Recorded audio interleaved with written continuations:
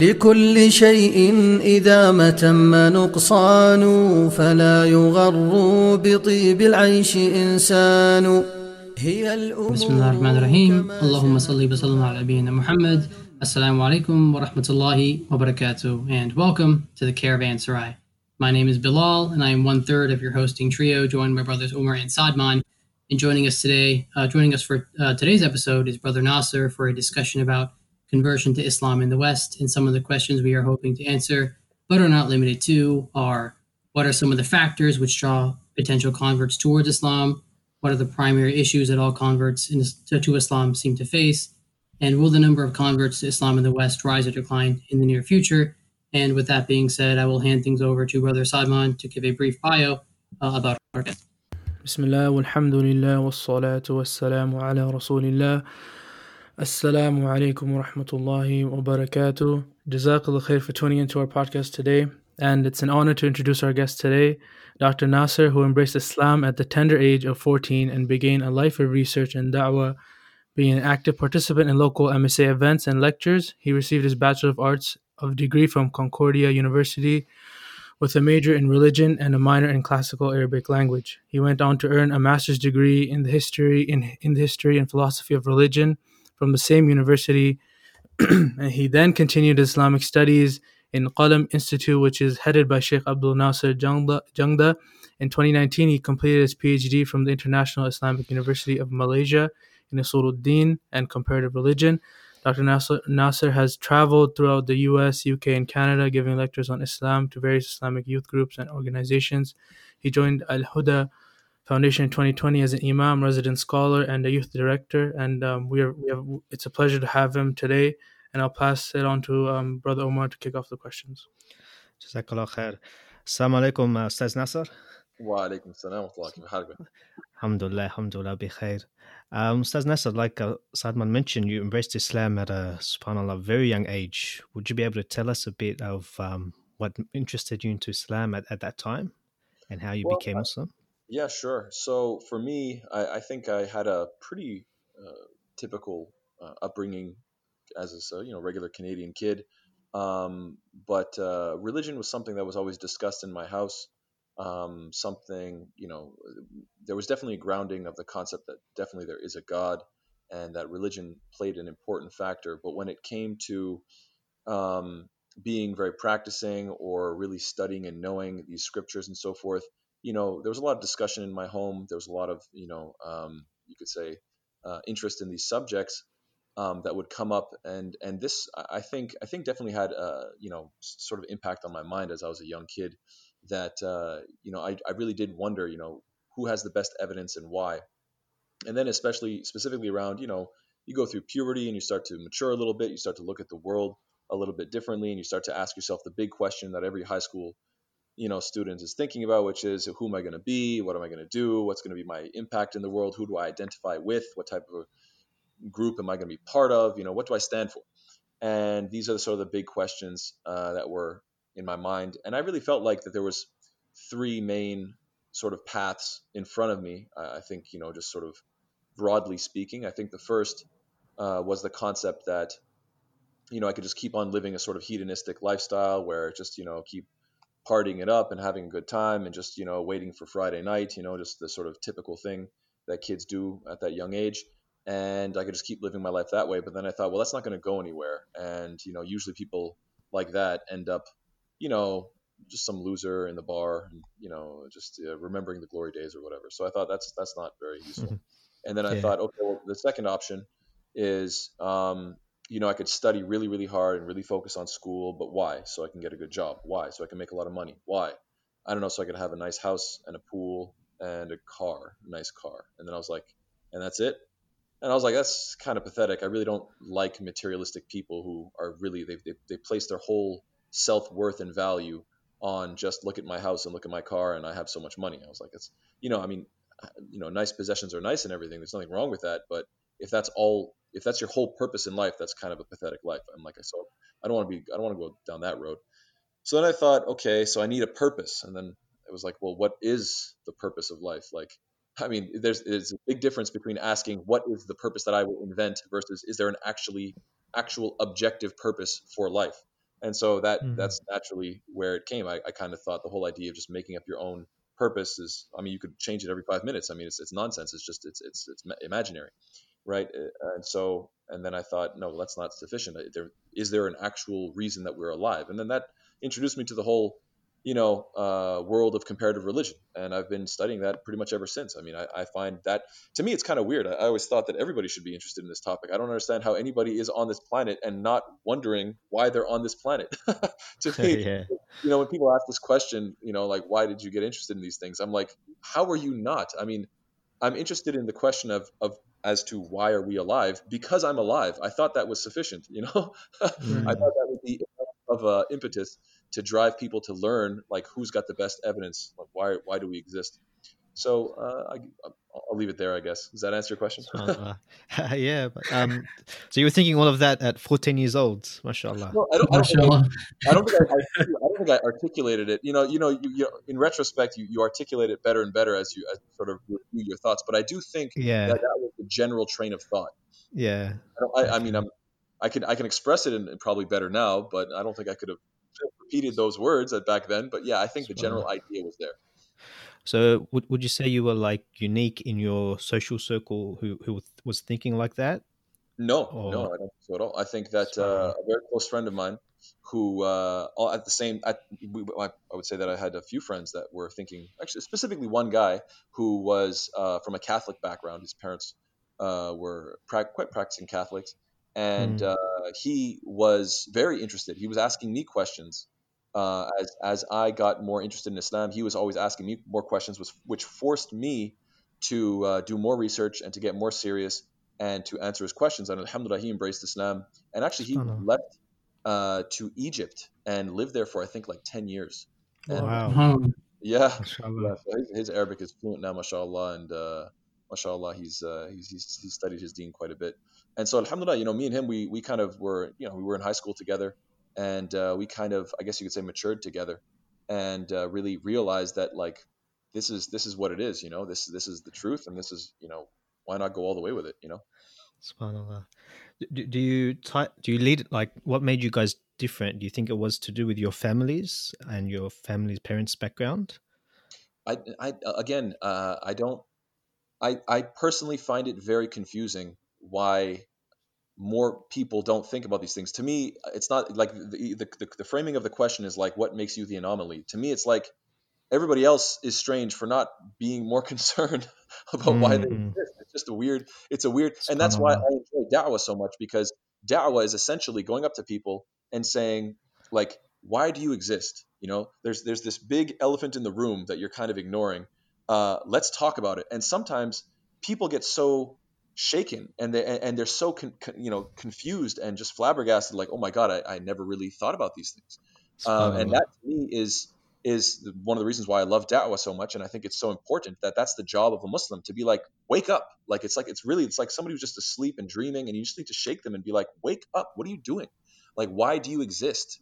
You know, to me, I'll put it this way, just a quick anecdote. I remember when I was at a da'wah table. There was an Islamic Awareness Week or something like this at a certain college. I think this was at Loyola campus in Montreal, if I'm not mistaken. I could be wrong, but anyway, no, it might have been at Vanier. I don't remember. Anyway, it was a long time ago, many years ago, and I had been at these da'wah tables for a few days in a row, and I was, getting kind of amazed at how confused people were and how they really never thought about even the most basic questions. So after a few days of frustration, I thought, you know what, I'm just going to sort of, loosen up and get, almost play a prank on a guy. So, you know, one guy comes up and he goes, and I go, what do you? I want to ask you a situation. If I remember this correctly, this is how I said it. I said, I'm going to ask you a question. Okay. And I goes, okay, sure.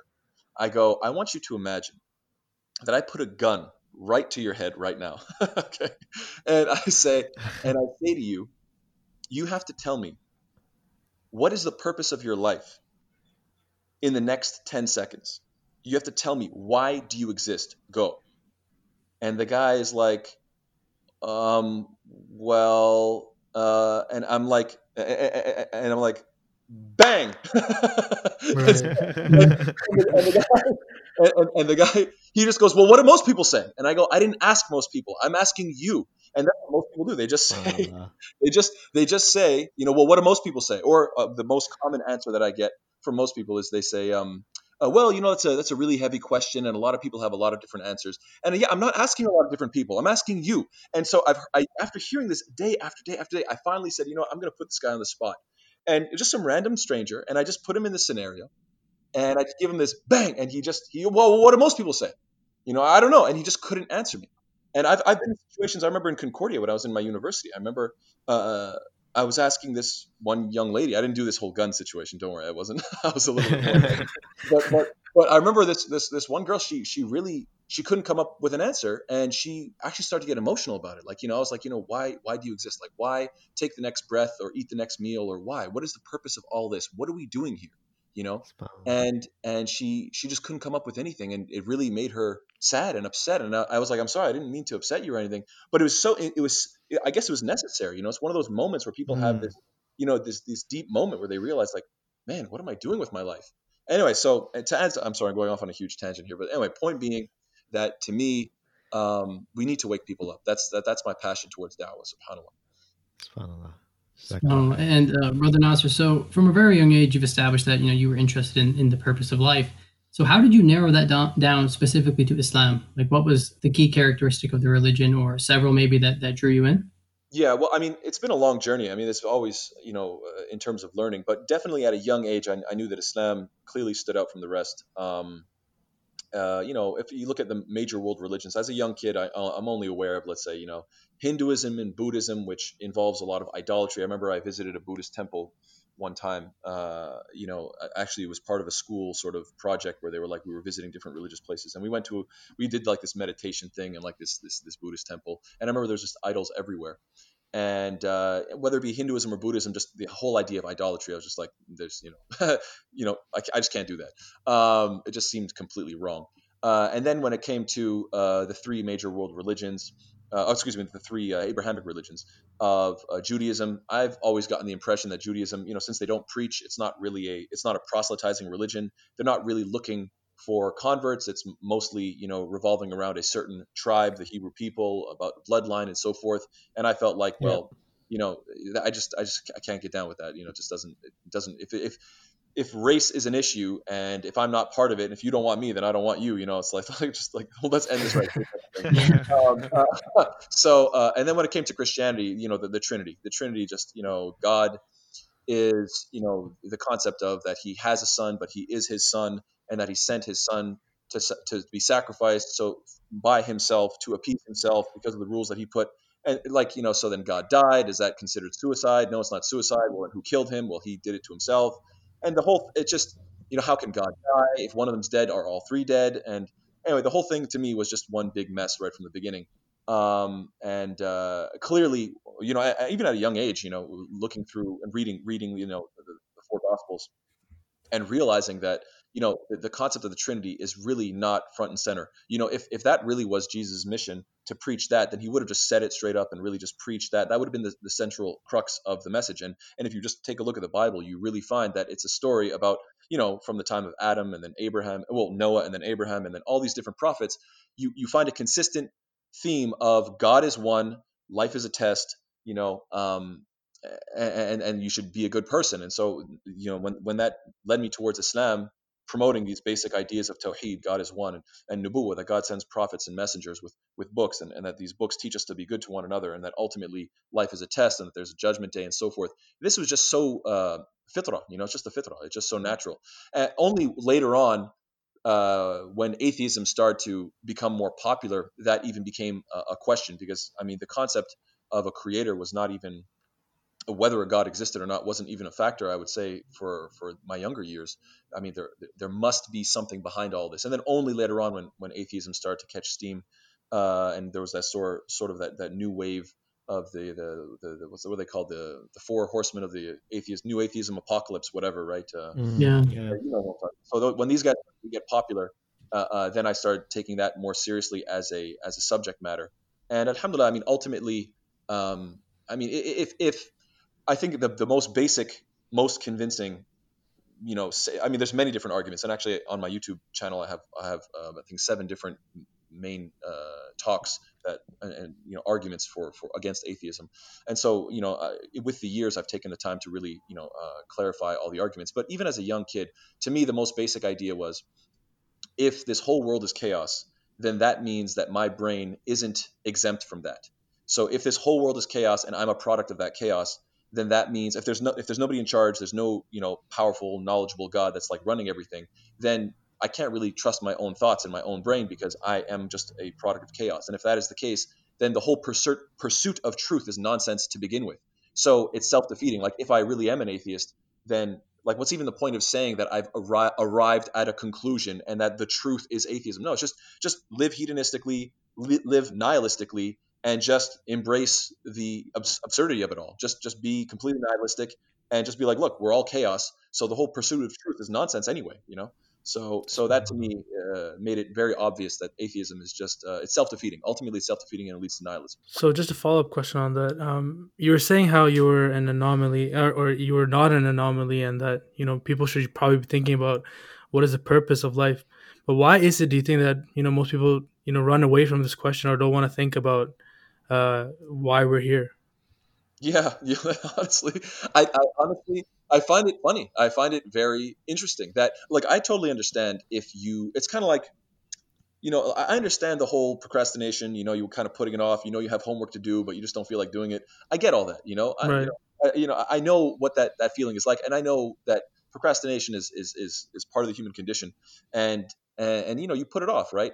But this whole indefinite putting it off, that to me, I just don't get it. Like, you're never curious. You never ask Right. yourself, like, there isn't a single night you put your head on the bed, you put your head on the pillow, and you're just like, what is this? Like, am I seriously on a blue planet that is floating in space?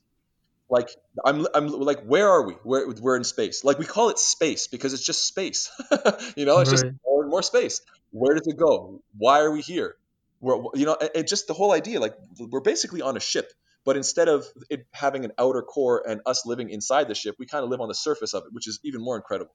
And it's Mhm. literally flying around a sun. And if it lost its orbit, we're not in charge. Like, we can't grab the steering wheel and be like, oh, sorry, I just got to adjust it a little bit, get a little bit closer to the sun, stay warm, or, oh, too far, get a little bit further to cool off. Like, nobody's actually steering this ship that we're all on, and we're just here. And nobody knows where we came from, and nobody knows where we're going.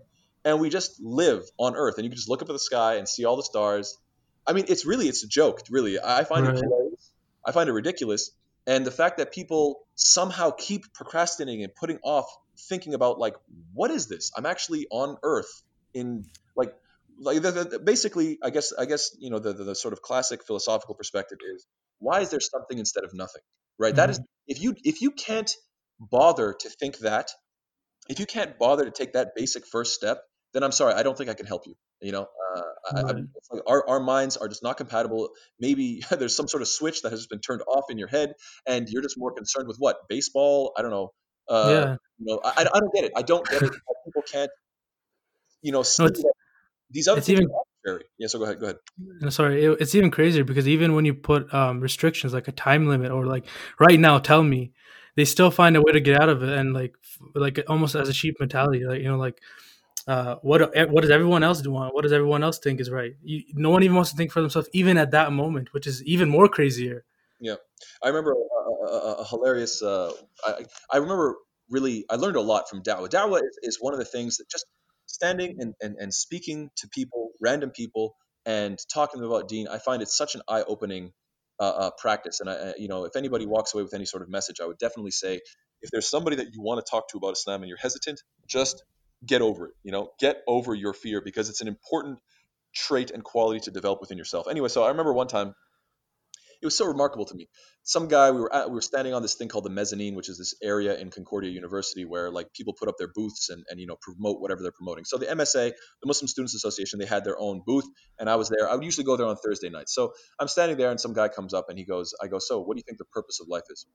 He goes, yeah, I think the purpose of life, it's to learn. It's a journey, and the purpose of life is to learn. I'm like, oh, great. So what have you learned? And he just froze. He just completely froze. And I was like, so what'd you learn? And he's like, well, I think life, it's just, it's like a journey and we're supposed to learn. I'm like, right, I got that. Like, so what did you learn? I guess for years of his life, he's just been using this as a one-liner, and everybody's always been appeased by it, right? Anytime Yeah. this question came up, he's like, don't worry, I got this one-liner in my back pocket. I'll just bust it up, and everybody will be like, oh, giving me a little applause, and they'll leave me alone.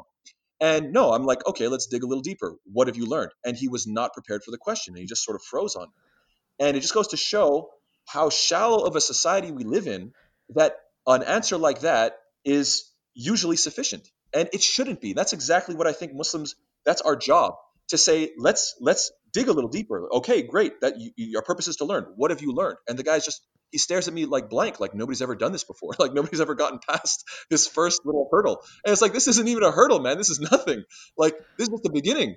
And just it's remarkable to me. It's remarkable how much people can avoid what is right in their face. It's anyway, yeah. Yeah, I think it's more of like we're scared or afraid because if we find the truth, we have to change ourselves and leave who we are now. And so people find ways to just keep pushing it off. Yeah, it is what it is. Subhanallah, I don't know. My Alhamdulillah, I'm in a position that I am in, and I try to, this is a theme and a topic that I talk about a lot here in my community. I really try to get my community to be more involved at work, at school, wherever they are, to not be afraid of engaging people and being interested in people. It's not about going out and being preachy and like, alienating people and making them feel awkward. It's about getting the conversation started. It's about just being curious about these issues. It's about saying, look, I want to get to know you. Me and you have sat next to each other in school or at work for X amount of time. We've talked about the weather. We've talked about politics. We've talked about, I don't know, traffic. We've talked about work. We've talked about everything. We've talked about, now I want to get to know you. What do you believe, right? What do you think it's all about? I think Muslims need to train themselves to open these topics up and make it normal. And the fact that we're not goes to show that we're not leaders, we're followers. We're not setting the trend. We are just sort of bandwagoning and just following whatever trends are popular. And this is not the position of a believer. The believer is a leader, not a follower. And this is our role as du'at in the West. Wallahu alam. SubhanAllah, Brother Nasser, that was very enlightening. But if I could kind of take the conversation in another direction, just about conversion. So, as a convert to Islam yourself, or a revert, that's the word you like to use, are there any kind of particular issues at all kind of reverts will face or converts will face when they first come into the religion? I don't know if I could speak. I mean, I'm sure everybody has a different. It's hard to say a one size fits all sort of answer. I mean, I think everybody's position is unique. Like I said, the guy that I grew up with, he faced a lot of challenges. He's faced a lot of difficulty, and I don't think I faced what he faced. And so subhanallah, everybody has their own journey. It's tough to say, but I guess I don't know. The journey of the convert. Whatever you face, I think you have to recognize that don't see yourself as a victim. Just accept the fact that everybody has their own challenges in life, and so whatever Allah Ta'ala dealt you as your challenge in life, accept it and recognize that as they say, as the expression goes, don't tell the eagle to worry about the wind, or tell the eagle not to worry about the wind. It'll only push him higher. Like challenges are designed. Allah Ta'ala put us on this earth so that we can overcome obstacles and exercise patience and really, become the best versions of ourselves. And that's the whole concept of fitna comes from fatan, and putting the raw ore in the fire so that you can get out the pure gold, right? It's the whole idea that this that's exactly what's necessary to make you a better version. So whatever difficulties you go through, don't think to yourself that this is unique to me. Everybody has their own challenges. Everybody goes through their own difficulty, and I don't mind it. I don't mind if people second guess me. I mean, I think there's people in my community that probably look at me like, oh, this guy's too young, he's not knowledgeable enough. I don't mind that. That just it's good to have your back to the wall. It's good to be the underdog. It's good to feel like it's not enough, because it's never enough. Why not let people's doubts about you push you to the next level? I would definitely say that if people aren't critical of me, then I should be critical of myself, right? And so whatever challenges you're going through, like, so what? That's what life is. Just deal with it. That's my attitude, at least. Subhanallah. But as a leader in your community, Sheikh Nasser, do you see reverts facing certain issues when they become Muslim? Oh yeah, most definitely. I mean, in this community, this is very, strong Christian community, and so there are people who have to deal with their family members. And to me, it's just, it's kind of, it's a little bit funny. I know of certain cases of people who, their families, they're like so strong Christians, and it's like, oh, and they want to preach to them, and they tell them that, what you're doing is wrong, and becoming a Muslim, and let's say putting on the hijab or whatever, all this is pure evil, et cetera, et cetera. And it's like, okay, can we talk about it? No. And it's like, well, why can't we just have like a discussion and really try to figure out what makes sense? No, no, no, this is demon possession, and this is evil. And it's like, okay, let's just open up these books and read what they say, and let's just like have a sober and calm and mature conversation. No, no, no, no. That, to me, that is just, it goes to show uh, um just how bad of a position you have, if you can't even just, okay, like, okay, you want to preach to me, let's do it, and may the best man win, type of thing. That should be the attitude, that let's as together on a journey, let's go find the truth together. And it's just so strange to me that there are so many family members that are like, look, I know I'm right, I know you're wrong, I don't want to have a conversation about it, and I'm just very, very angry. It's like, okay, well, what am I supposed to do with that? It's not very helpful. How do you see the dawah, Sheikh Nasser, being in the West? And do you see converts increasing over time, or is the way things are going, we're looking at a decline? No, I would say alhamdulillah. I would say alhamdulillah. I mean, look, I think that there are many people that convert to Islam, but I'm never satisfied. I think the numbers need to always be increased. I think we have to constantly be pushing to guide as many as humanly possible. That's the job. That's the goal. So even though alhamdulillah, I think that there are many converts, many people embrace Islam. Alhamdulillah, I hear all sorts of beautiful stories of people embracing Islam. When I lived in Vegas, many people embraced Islam. Many people from jail would come out of jail. And I have one brother, I remember, mashallah, may Allah bless him. He came to me after my Jummah khutbah and said, I just got out this morning after 11 years. And the first thing I did was, he had been Muslim for about 9 years, I think. And he said, yeah, first thing I did was come to Jummah. Before I even went home, before I did anything, just want to come to Jummah and Wow. finally be in the masjid for the first time. I felt so honored that, I was the first khatib, and I was the first time that he could finally be in a Jummah in his life, like outside of prison. And so, there's a lot of people that embrace Islam in prison, and also not in prison. I mean, just regular converts. There was many in Vegas, but here I've only been here for so long, and plus I've been here during COVID, so social distancing and everybody staying home, I think that's had a big negative impact. So, Sheikh Nasser, do you have any particular tips on Muslims who are trying to get out of the shelves when trying to give dawah? I feel like we want to talk about it, but then, like you talked before, we have this fear of talking about it, or something inside of us just doesn't allow us to speak about it. So do you have anything to combat this? Yeah, lots. I'd love to hear that. Number one is the best. I say this statement a lot, and I think it's like one of the most powerful and true and simple statements. So it's very easy to remember and easy to repeat. The best way to be interesting is to be interested. The best way to be interesting is to be interested. And so what that basically means is show interest in the person, right? And this is something that Ibrahim alayhi salam, when Ibrahim alayhi salam, "Ma ta'budun," what do you worship? And he just asked open-endedly, like, tell me about you guys' faith. This is not my own personal idea. This is from the Quran, that Allah subhanahu wa ta'ala talks about how Ibrahim alayhi salam, he, in different instances, he would start the da'wah not by just saying, I'm right and you're wrong. Rather, he would say, you tell me, what are your beliefs? What do you guys think? And then that beautiful technique from Ibrahim alayhi salam is a very important lesson that Muslims are completely ignoring, unfortunately, which is what? Instead of just walking up to somebody and saying, well, this is what I believe, and let me tell you all about Islam, and the person's like, whoa, like, I don't even know you, type of situation. You get to know the person and say, tell me about your beliefs. And then, subhanAllah, as they explore their own mind and start realizing, man, I really probably should do some more research, and I haven't really thought about this stuff in a while, and I really should do a little bit more, put a little bit more effort into these topics and these issues. Then they're going to naturally turn to you and say, well, what do you believe? And you say, oh, I'm so glad you asked. And then there you go. You just have an open-ended discussion. And alhamdulillah, and by the way, I don't mean to say ask a person while waiting for your turn to talk. I mean, ask a person and genuinely listen and genuinely understand where they're coming from, and be genuinely curious to this person, and try to figure out what their ideas are.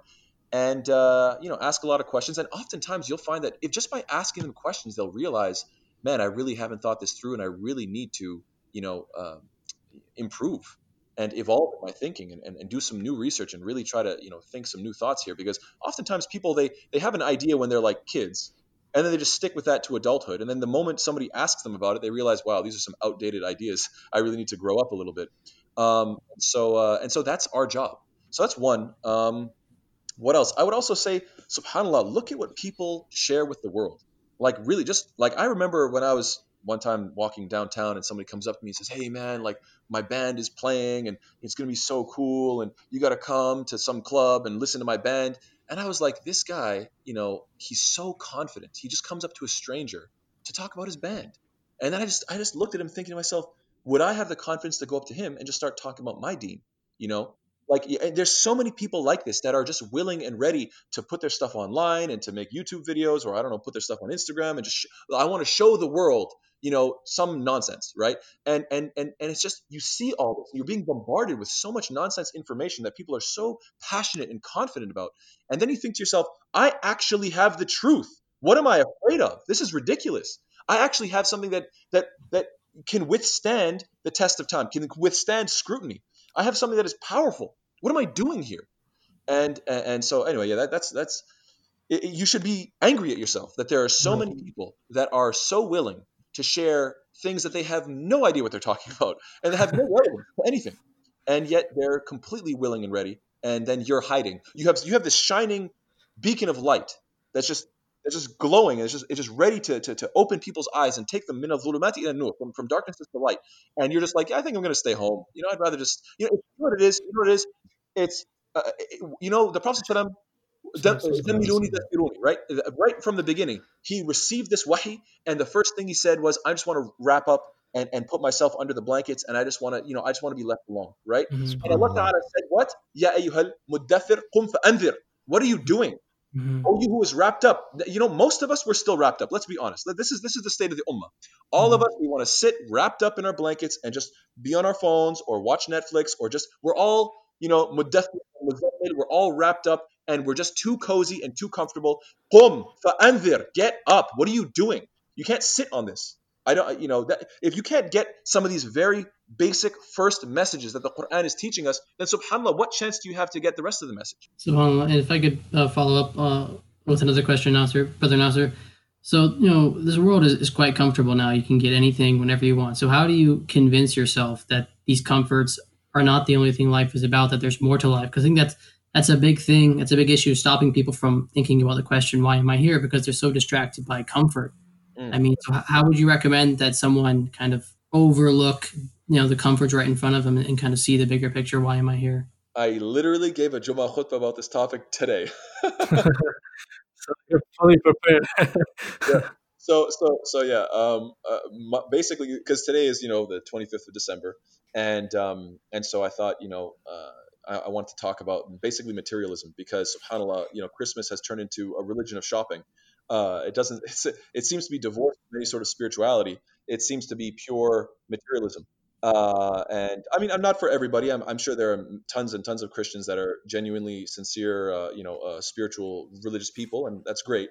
But I think even the Christians would acknowledge that. Well, I think all religions. I think there are many Muslims, many Christians suffering from, treating religion as a sort of something you put on the back burner, and you just focus on materialism. And so this is a widespread problem, and that's why I want to address it today specifically.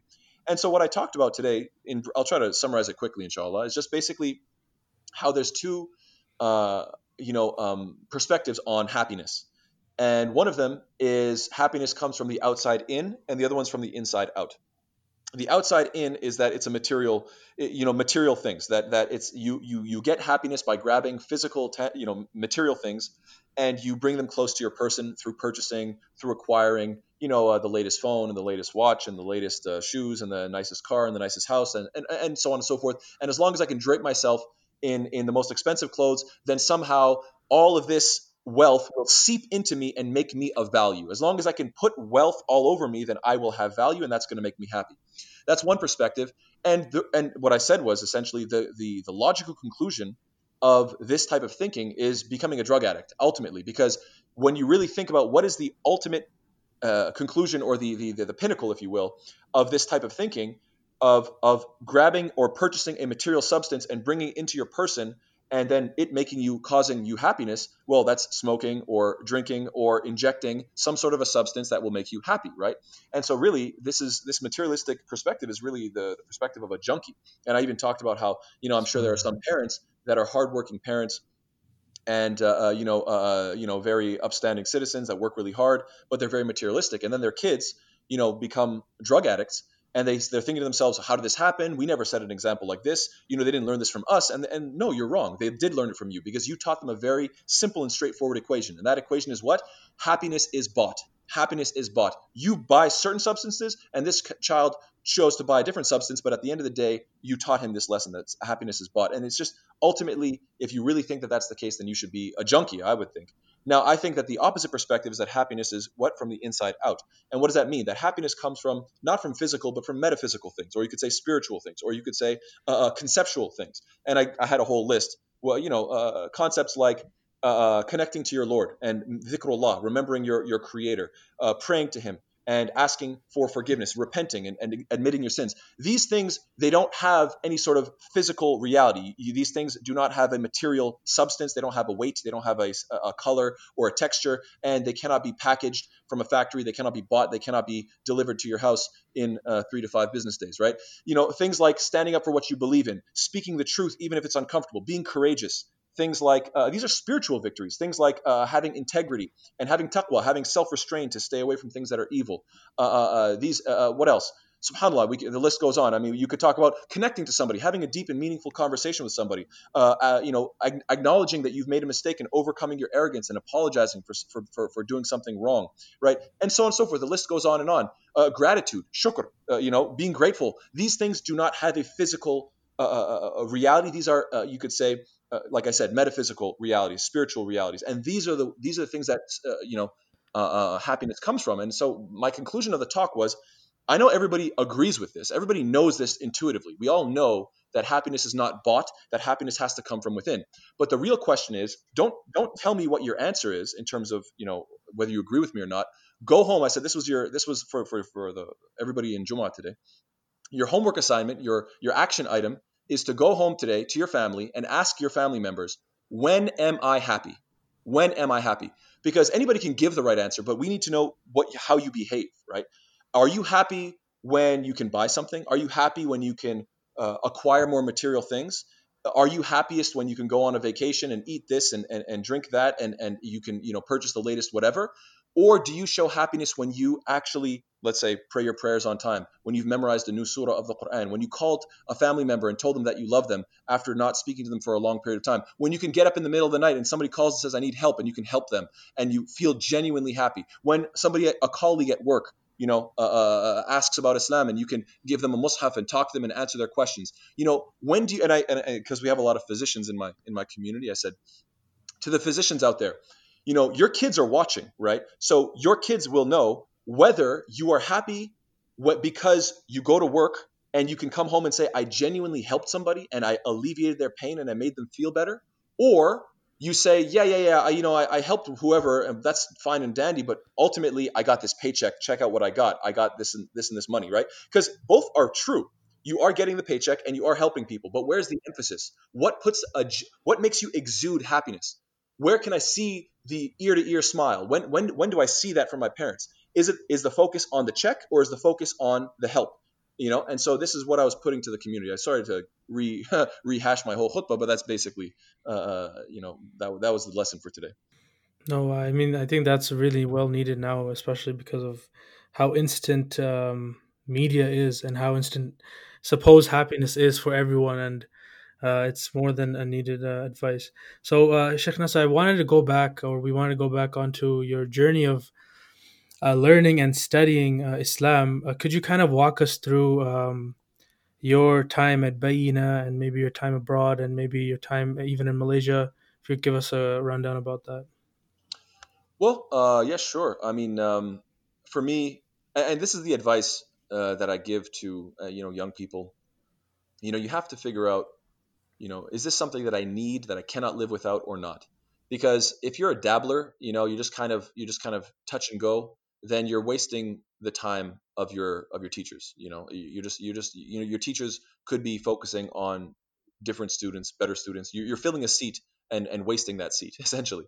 Have respect for our teachers, have respect for their time, have respect for their dedication to teaching this deen, and ask yourself, don't half step. Don't, 1 foot in, 1 foot out. I'm just sort of here because I'm not really sure what I want to do, and so I'm just kind of, figuring myself out. I have no time for people like this, and I think it's really painful. It's especially painful when you see people like this get a scholarship. Easy come, easy go. The money comes into their account. They test it out for a couple of weeks, and they say, you know what, meh.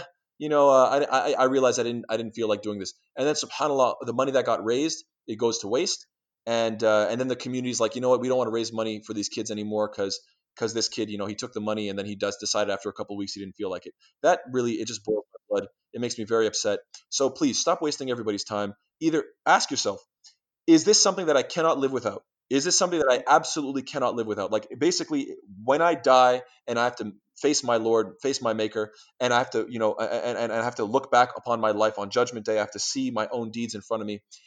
Is learning this deen, learning Arabic, memorizing the Quran, studying Islam, is this something that is absolutely necessary and that it doesn't matter what's in front of me, this is what I must do? Or is it something that's just like kind of like a nice sort of passion on the side? If it's a little thing on the side, then mashallah, watch as many YouTube videos as you like, read as many books as you like at home, go to the halaqas at your local masjid, beautiful, mashallah, become, as practicing as you can, and that's beautiful. But if you're going to actually study this deen, then either go all the way or just stop wasting your teacher's time. That would be my SubhanAllah. And Brother Nasser, sorry, if I could ask a follow-up question to that. Have you seen that often where a student has got a scholarship and they've just gone back on it and then the community's like, we're not going to raise any more money for anyone? Is that something you've seen before? I have seen, yes, actually. I can think of 3 different instances, which is very sad that I can think of 3, subhanAllah. I can think of 3 different instances, but they're very different in nature. They're not all the same thing. But they do have, like I remember one guy got a scholarship and he wasn't even sure about his own deen. This guy got a scholarship because he seemed like academically sound, but in terms like they didn't audit him and really take the time to really see how strong and dedicated and confident he was about even his Islam. And that it was so upsetting. I was like, why didn't they give this to somebody who was at least starting from a solid basis? And anyway, mashallah, I think the guy's doing well now, but that was somewhat upsetting. That was one person. Another one, yeah, a guy, he literally, money, easy come, easy go. He got a lot of money. It came easily. After a little while, he was like, man, I don't feel like this anymore. And he just stopped. And I haven't seen that organization do the same thing again. Now I know why. And look, the guy himself, mashallah, he is practicing in his deen and he is solid, but he didn't finish the program. And it just drove me nuts. Um, I know of another case where, yeah, they sent somebody to go study deen, and then they weren't impressed with his activism in the community when he came back, and then they said, yeah, we don't want to raise money anymore. So yeah, I can think of 3 different instances, unfortunately. Yeah, I think many people even go to Medina. They get into the university there, and they just come back a semester later because it wasn't in their niyyah or it wasn't in their heart, and they just don't get through the whole thing, and it's really sad.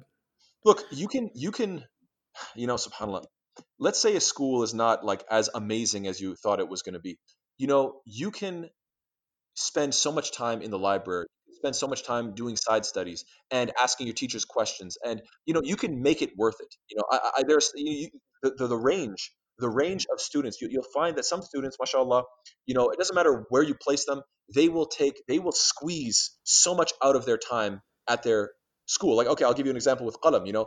I'd show up in the morning, and then class would finish at I think what, it was around 3 or 4 o'clock, let's say. I'd stay there till Isha. I'd stay there and pray Salat al-Isha there, and then get home at nighttime. And it was like, well, what do you? And I had the key. I had to lock up.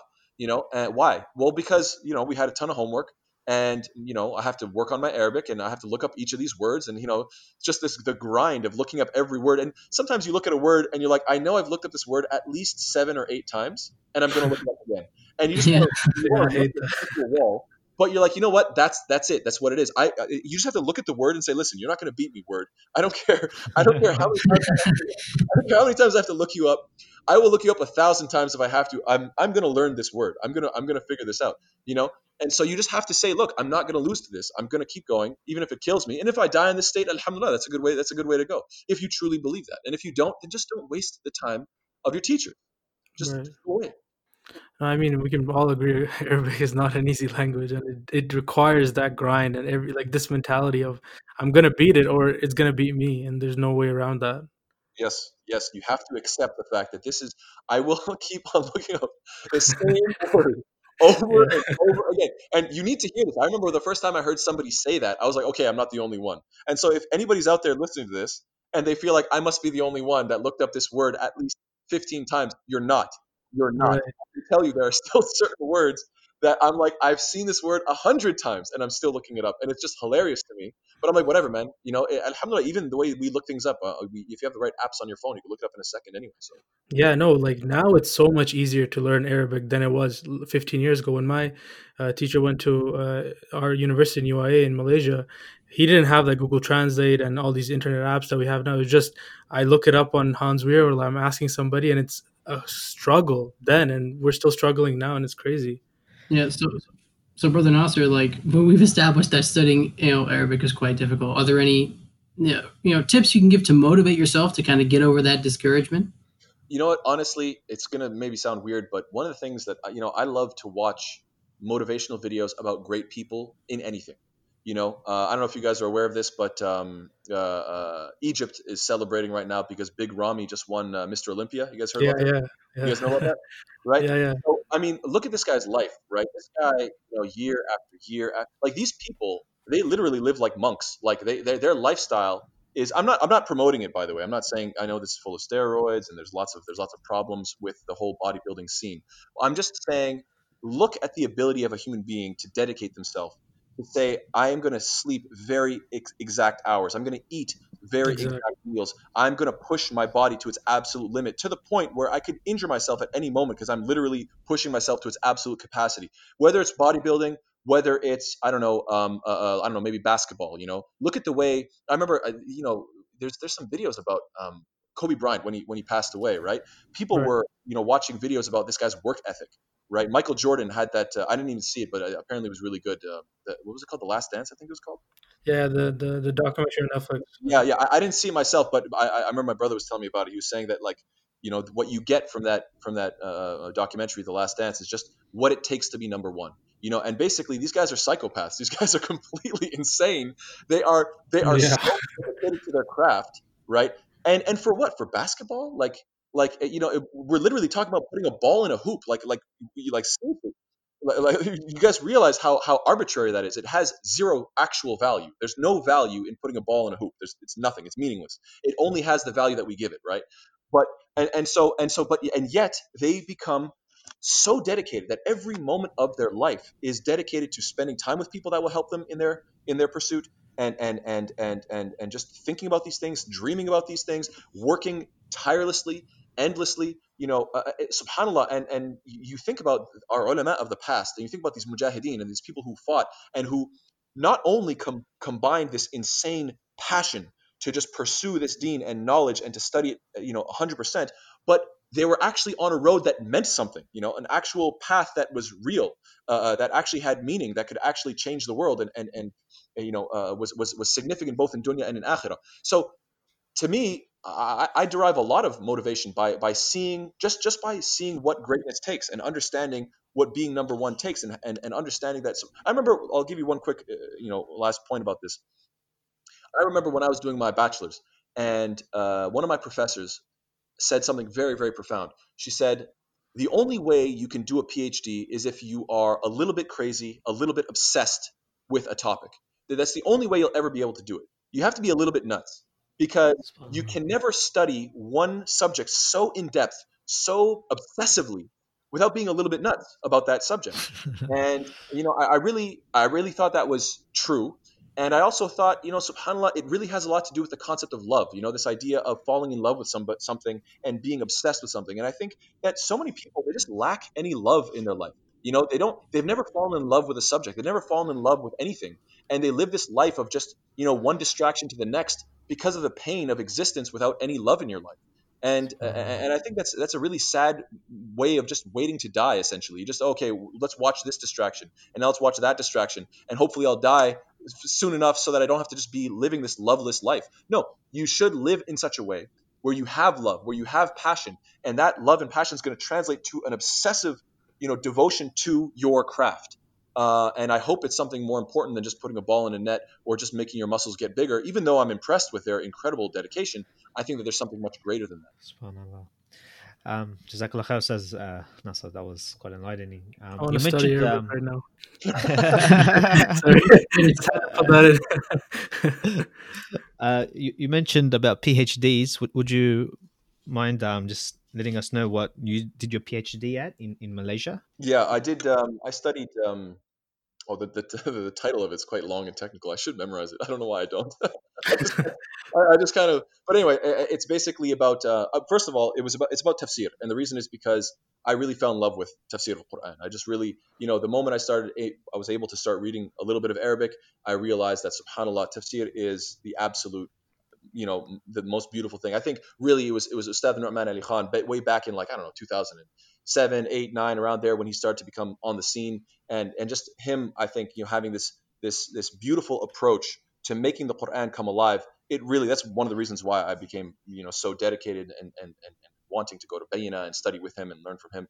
And alhamdulillah, I realized that this is what it is. This is where it's at. If you could fall in love with something, it's tafsir al-Quran. If you could read these ayat and understand the layers and layers of depth to them, subhanallah, there's nothing more beautiful.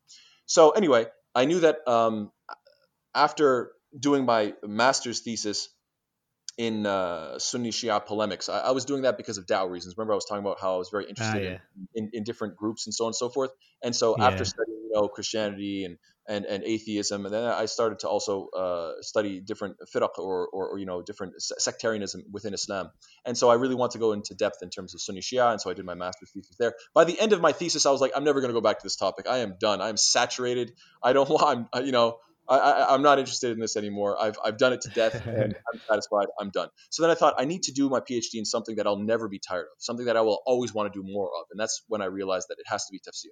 So anyway, my PhD thesis was in Quranic da'wah techniques for the Western audience, and so the idea was how to give da'wah to the Western audience. I mostly focused on atheism and how the Quran deals with atheism, agnosticism, what are the Quranic arguments against agnostics, and I also talked about what are the da'wah techniques that Muslims need to learn from the Quran. And for example, I just gave that example of Ibrahim alayhi salam a moment ago. These are the type of things that I was focusing on, of how to engage audiences and how to get them interested, because these are, I guess I would say, are my two main passions: da'wah of spreading this deen, and then tafsir just for myself and personally, the beauty and the spiritual growth that you develop by getting closer to the Quran. What was the question? Sorry, I'm forgetting.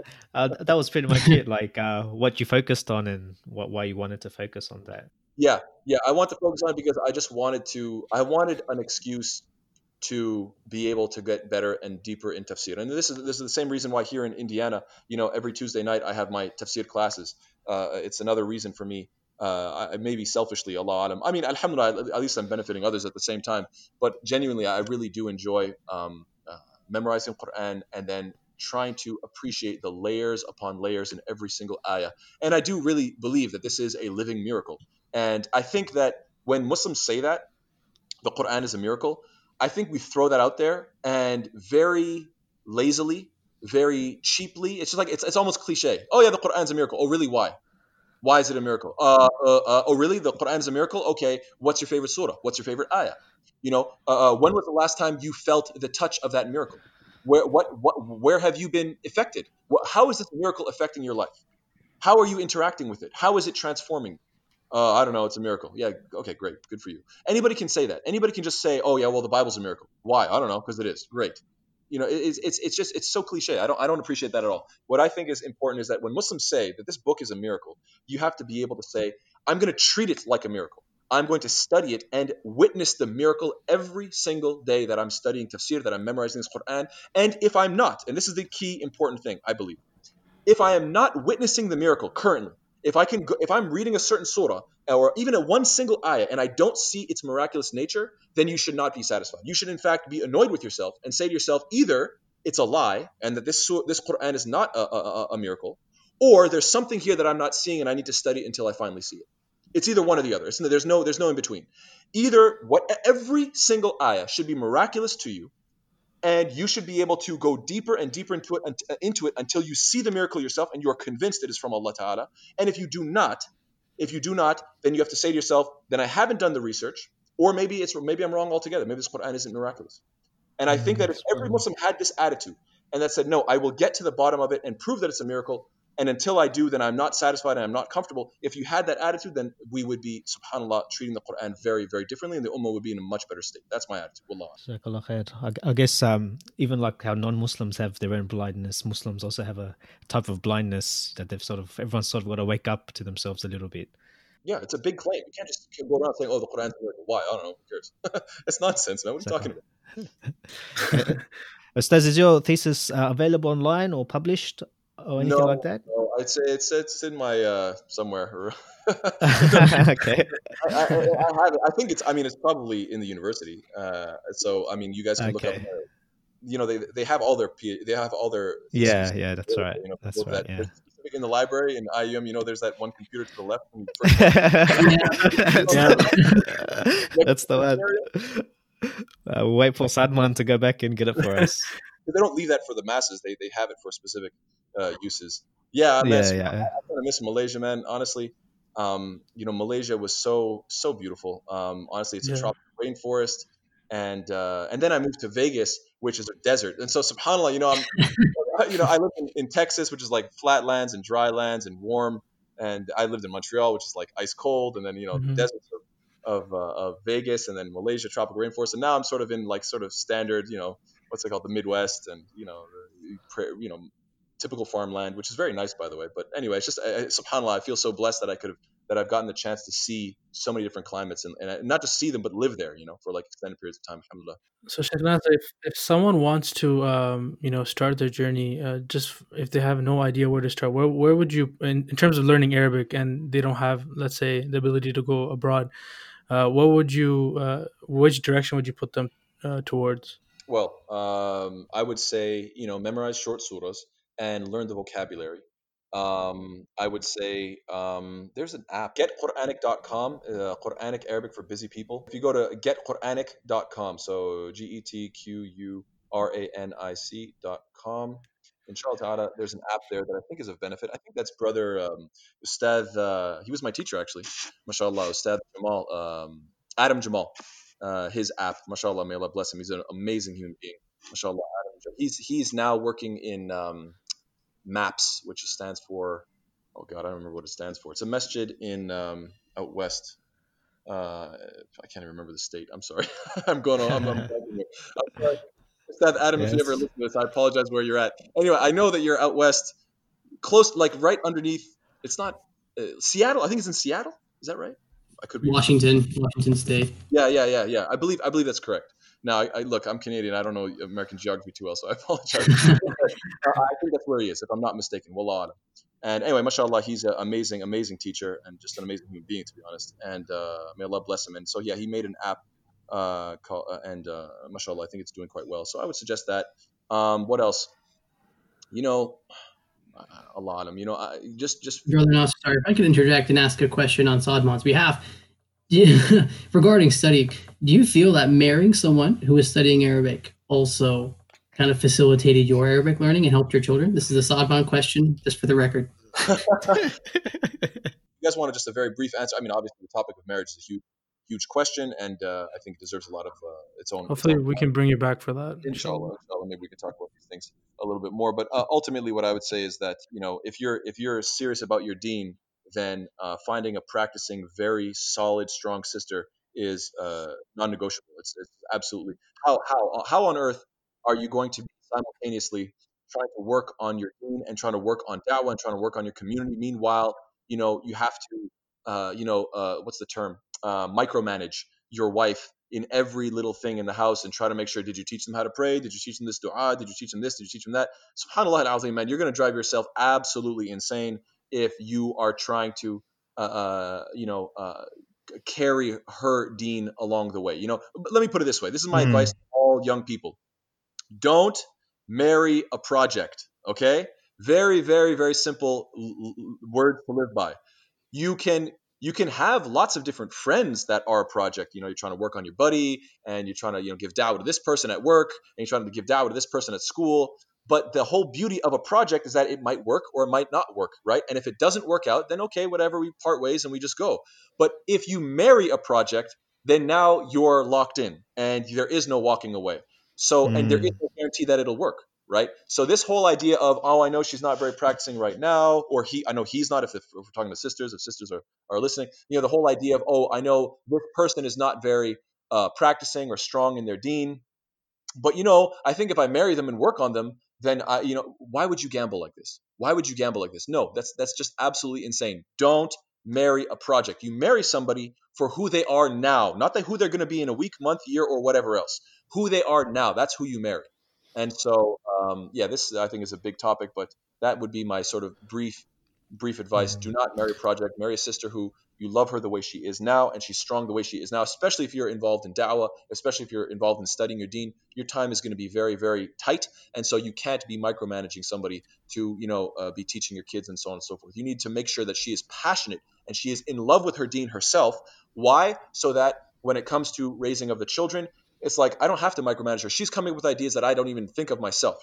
She's got them learning this and memorizing that and studying this. And she's doing it in a way that shows that she loves to do it and that the kids are falling in love with it as well. This is, I would have to say, the greatest ni'mah that in this dunya. The greatest ni'mah in this dunya, other than your own, obviously, other than your deen. Obviously, that's something, spiritual and not. But I would say in terms of the greatest ni'mah that you can have is a righteous wife.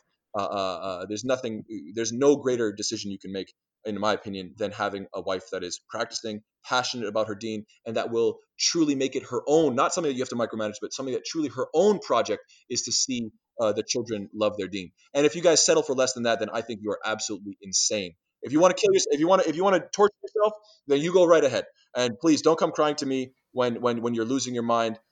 I've given my warning. If you want to, torture yourself, that's your own problem. That's my advice.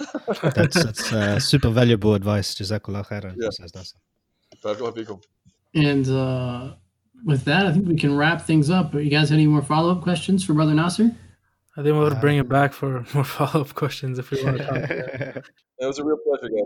Brother Nasser, inshallah, we will include your link to your YouTube page. And is your Facebook page still active? We can put that in the link for the description of the video. Yeah, it's Dr. So Dr. and then Nasser K. So NASSER K. So Dr. Nasser K on Instagram. You guys can check me out. And alhamdulillah, we have regular clips from my khutbahs and halaqas and so forth being put up there. And so, yeah, please, if you guys want to follow there. And then my YouTube channel, just look up my first and last name, Nasser Karimi, and you'll find my YouTube channel in a second. Facebook, I'm not that active. Oh, I think we are creating a podcast, but I don't think that's up and running yet. He's going to be taking my lectures and just sort of putting them in podcast format, inshallah, soon enough. Okay, mashallah. We'll be sure to include all that stuff in the description then. Yeah, and to our audience, once again, thanks for stopping by the Caravanserai. Assalamu alaikum wa rahmatullahi wa barakatuh.